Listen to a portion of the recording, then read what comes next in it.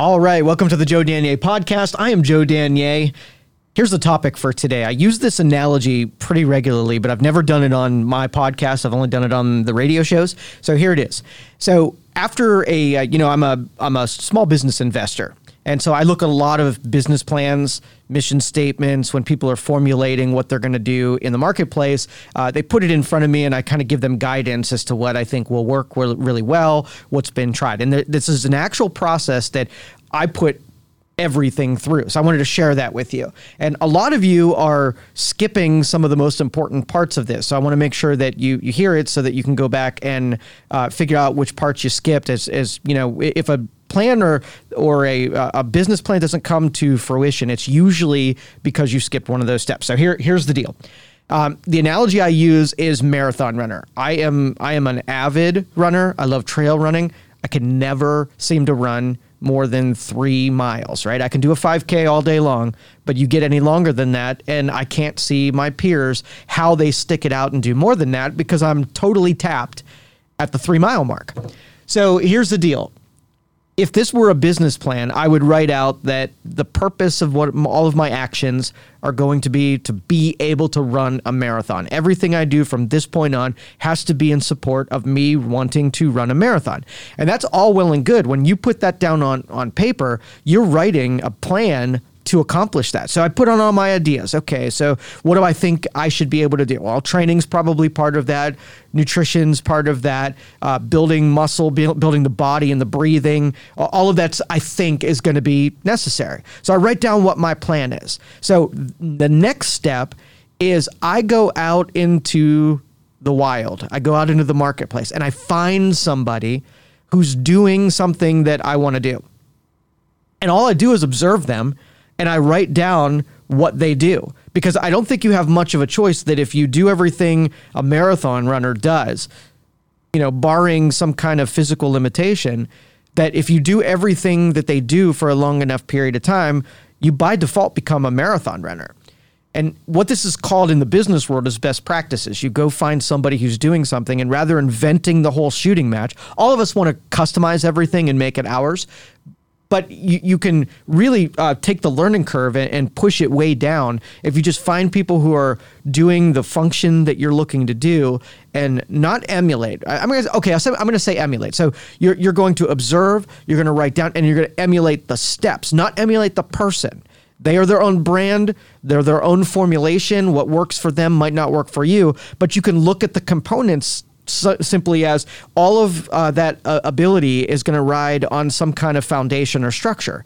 And all of that foundation and structure is going to be cultivated and nurtured by your routines and activities. So your sleep schedule and your eating schedule and your exercise schedule, your relationship schedule, your professional schedule, all of that kind of stuff creates that foundation. So if you don't have that foundation, it's because you're missing some of those elements. Now, there's no magic formula that you go and do these things and it'll automatically work for you.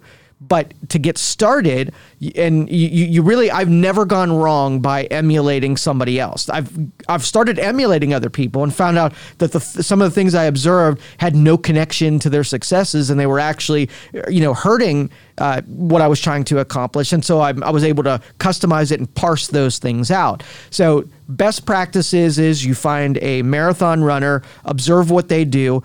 Don't cherry pick the stuff you like out of what they do. You have to take both. You have to take the stuff that they're doing that you say, oh yeah, that's part of what I was thinking anyway. And then the bottom ones, like let's just say they eat all fruits and vegetables on certain days. And you're like, you know what? I'm going to skip that one because I don't like that one. Well, once you change that variable, how do you know if that's going to be connected into the successes of your plan? Well, you really don't. And so I would recommend go into it after you write your business plan, go into it totally dumb and assume that you know nothing and that you're going to observe people, plural, in the wild doing what you want to do.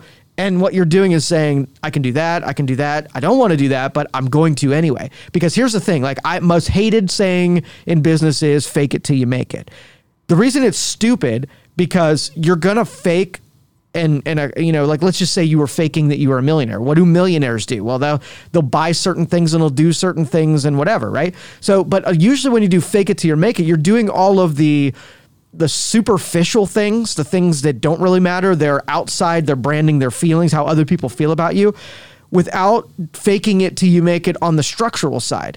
Can you nurture a payroll bigger than you can afford, or a marketing plan that's really beyond you? You got to take the downside part of the fake it till you make it just as easily and readily as the upside part of the fake it as you make it. And those were terrible examples. I'm doing this on the fly, but you can imagine, if you buy a $200,000 sports car and you're faking it till you make it, you look in the appearance that you can afford a $200,000 sports car, right? But what about waking up at 4:30 in the morning and meditating and prepping your day? What if millionaires do that more than they buy $200,000 sports car? How likely are you going to do something that's like, I don't feel like getting out of bed today, right? But if you're faking it till you make it. Now, if you're doing pros and cons faking it till you make it, then that's something that will help you achieve. But most of you will just, do all the stuff you like. You'll cherry pick all of the benefits of being a millionaire or whatever, you're faking it till you make it would be. And then you just end up running out of money and you're exposed as a fraud, rather than faking it till you make it. So you jump in all of the patterns and the processes that a millionaire or a marathon runner or a successful business owner or just a good person, you take the good parts and you become selfish, and it was never authentic. So faking it till you make it with the strategy of being inauthentic sucks. Faking it till you make it, going mindlessly and blindly into somebody else's protocol so that you can figure out and try to, come to a conclusion of why they do that stuff. Why do they wake up at 4:30? Why do they meditate? Why do they eat what they eat? Why do they only hang around with certain people? Why do they do that with their money? Why is this their bedtime routine? Why do they talk to people this way? If you go down through those lists and you're able to answer the questions, you're ready to become them when you can answer those questions. There's been times when, something works so exceedingly well that I do it. I don't know why it worked, but I keep doing it and I don't really dig and figure it out. Well, that's just like memorization. That's like taking someone else's data. I didn't become any smarter. I just, through emulation, I faked it and I got some benefit through blind luck. I don't ever want to attribute any successes I have to blind luck. I want to have figured it out. I want to know what really works for me, and I want to know what really doesn't work for me. Because here's the end goal. I want somebody to be able to pick me up by the head, throw me into a completely new state, new city, new people, new environment, having $0 and be able to do it all over again. I don't want to get thrown into a new environment and be afraid that I'll never be able to duplicate what I duplicated the first time. I've watched far too many of my friends, far too many of my colleagues get fearful later in their career because they know that if they were fired right now, that there were so many strokes of luck in there that they would never be able to get back to it. And they've got families and lives and whatever, and they get so scared. I've had a couple commit suicide, and they're at the top of their game. But they committed suicide because they got afraid that somebody was going to gun for them. Someone was going to be successful at gunning from them, and they were going to lose whatever they built up to this time. So they just off themselves. And that is the most selfish thing you can imagine. But if we create the knowledge in the process, then you don't have to go into a venture having those same kind of fears. Because if you do what I'm telling you, you become a marathon runner, and you can attribute becoming a marathon runner not to the person that you emulated, but to that person's nutrition process that worked out for you, and their exercise process that worked out for you, and their habits and what time they woke up and all of that stuff. But you can explain to me, hey, how'd you become a marathon runner? Find a Bob and do everything he does is not an intelligent answer. But find a Bob who's doing what you want with money, with success, with relationships, and figure out why they do everything they do. And now that's when you nail it. And I'll tell you, most of the successful people, if you ask them why they meditate at 4:30 in the morning or why they eat that right before lunch, they have a very sophisticated reason why. And it's important, and they'll even share it with you, because you know how many people ask for the secret sauce behind people's success?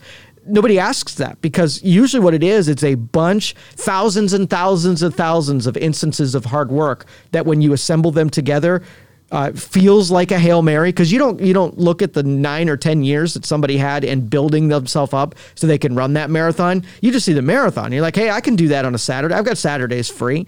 Well, the formula is lots and lots and lots of thousands of other things that you didn't even contemplate. And that's why it's tough to picture yourself doing some of the more sophisticated, complicated things because nobody's really writing out those formulas. Because here's the thing, even if I told you what time I wake up and what I eat and, my exercise schedule, chances are most of you that are interested weren't interested in knowing what work it accomplished, that just wanted the shortcut to the end result. And that's not going to happen. It's like, how do I lose 100 pounds? Well, here's the deal. You do this is, I'm sorry, is there a pill that I could take? And that's where we're at in culture is I don't believe it. I'm telling you that I swear, if I won the lottery, I would give it back.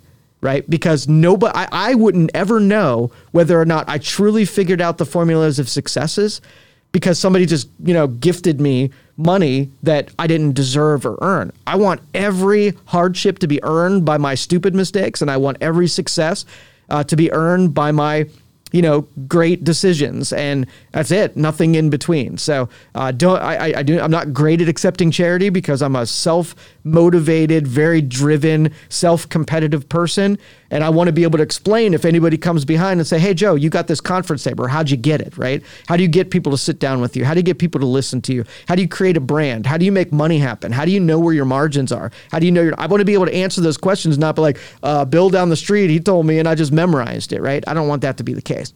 All right. Thanks for listening, everybody. This is a longer one than I usually do, but this is good stuff. I appreciate everybody who supported the Joe Danier podcast. See you next time.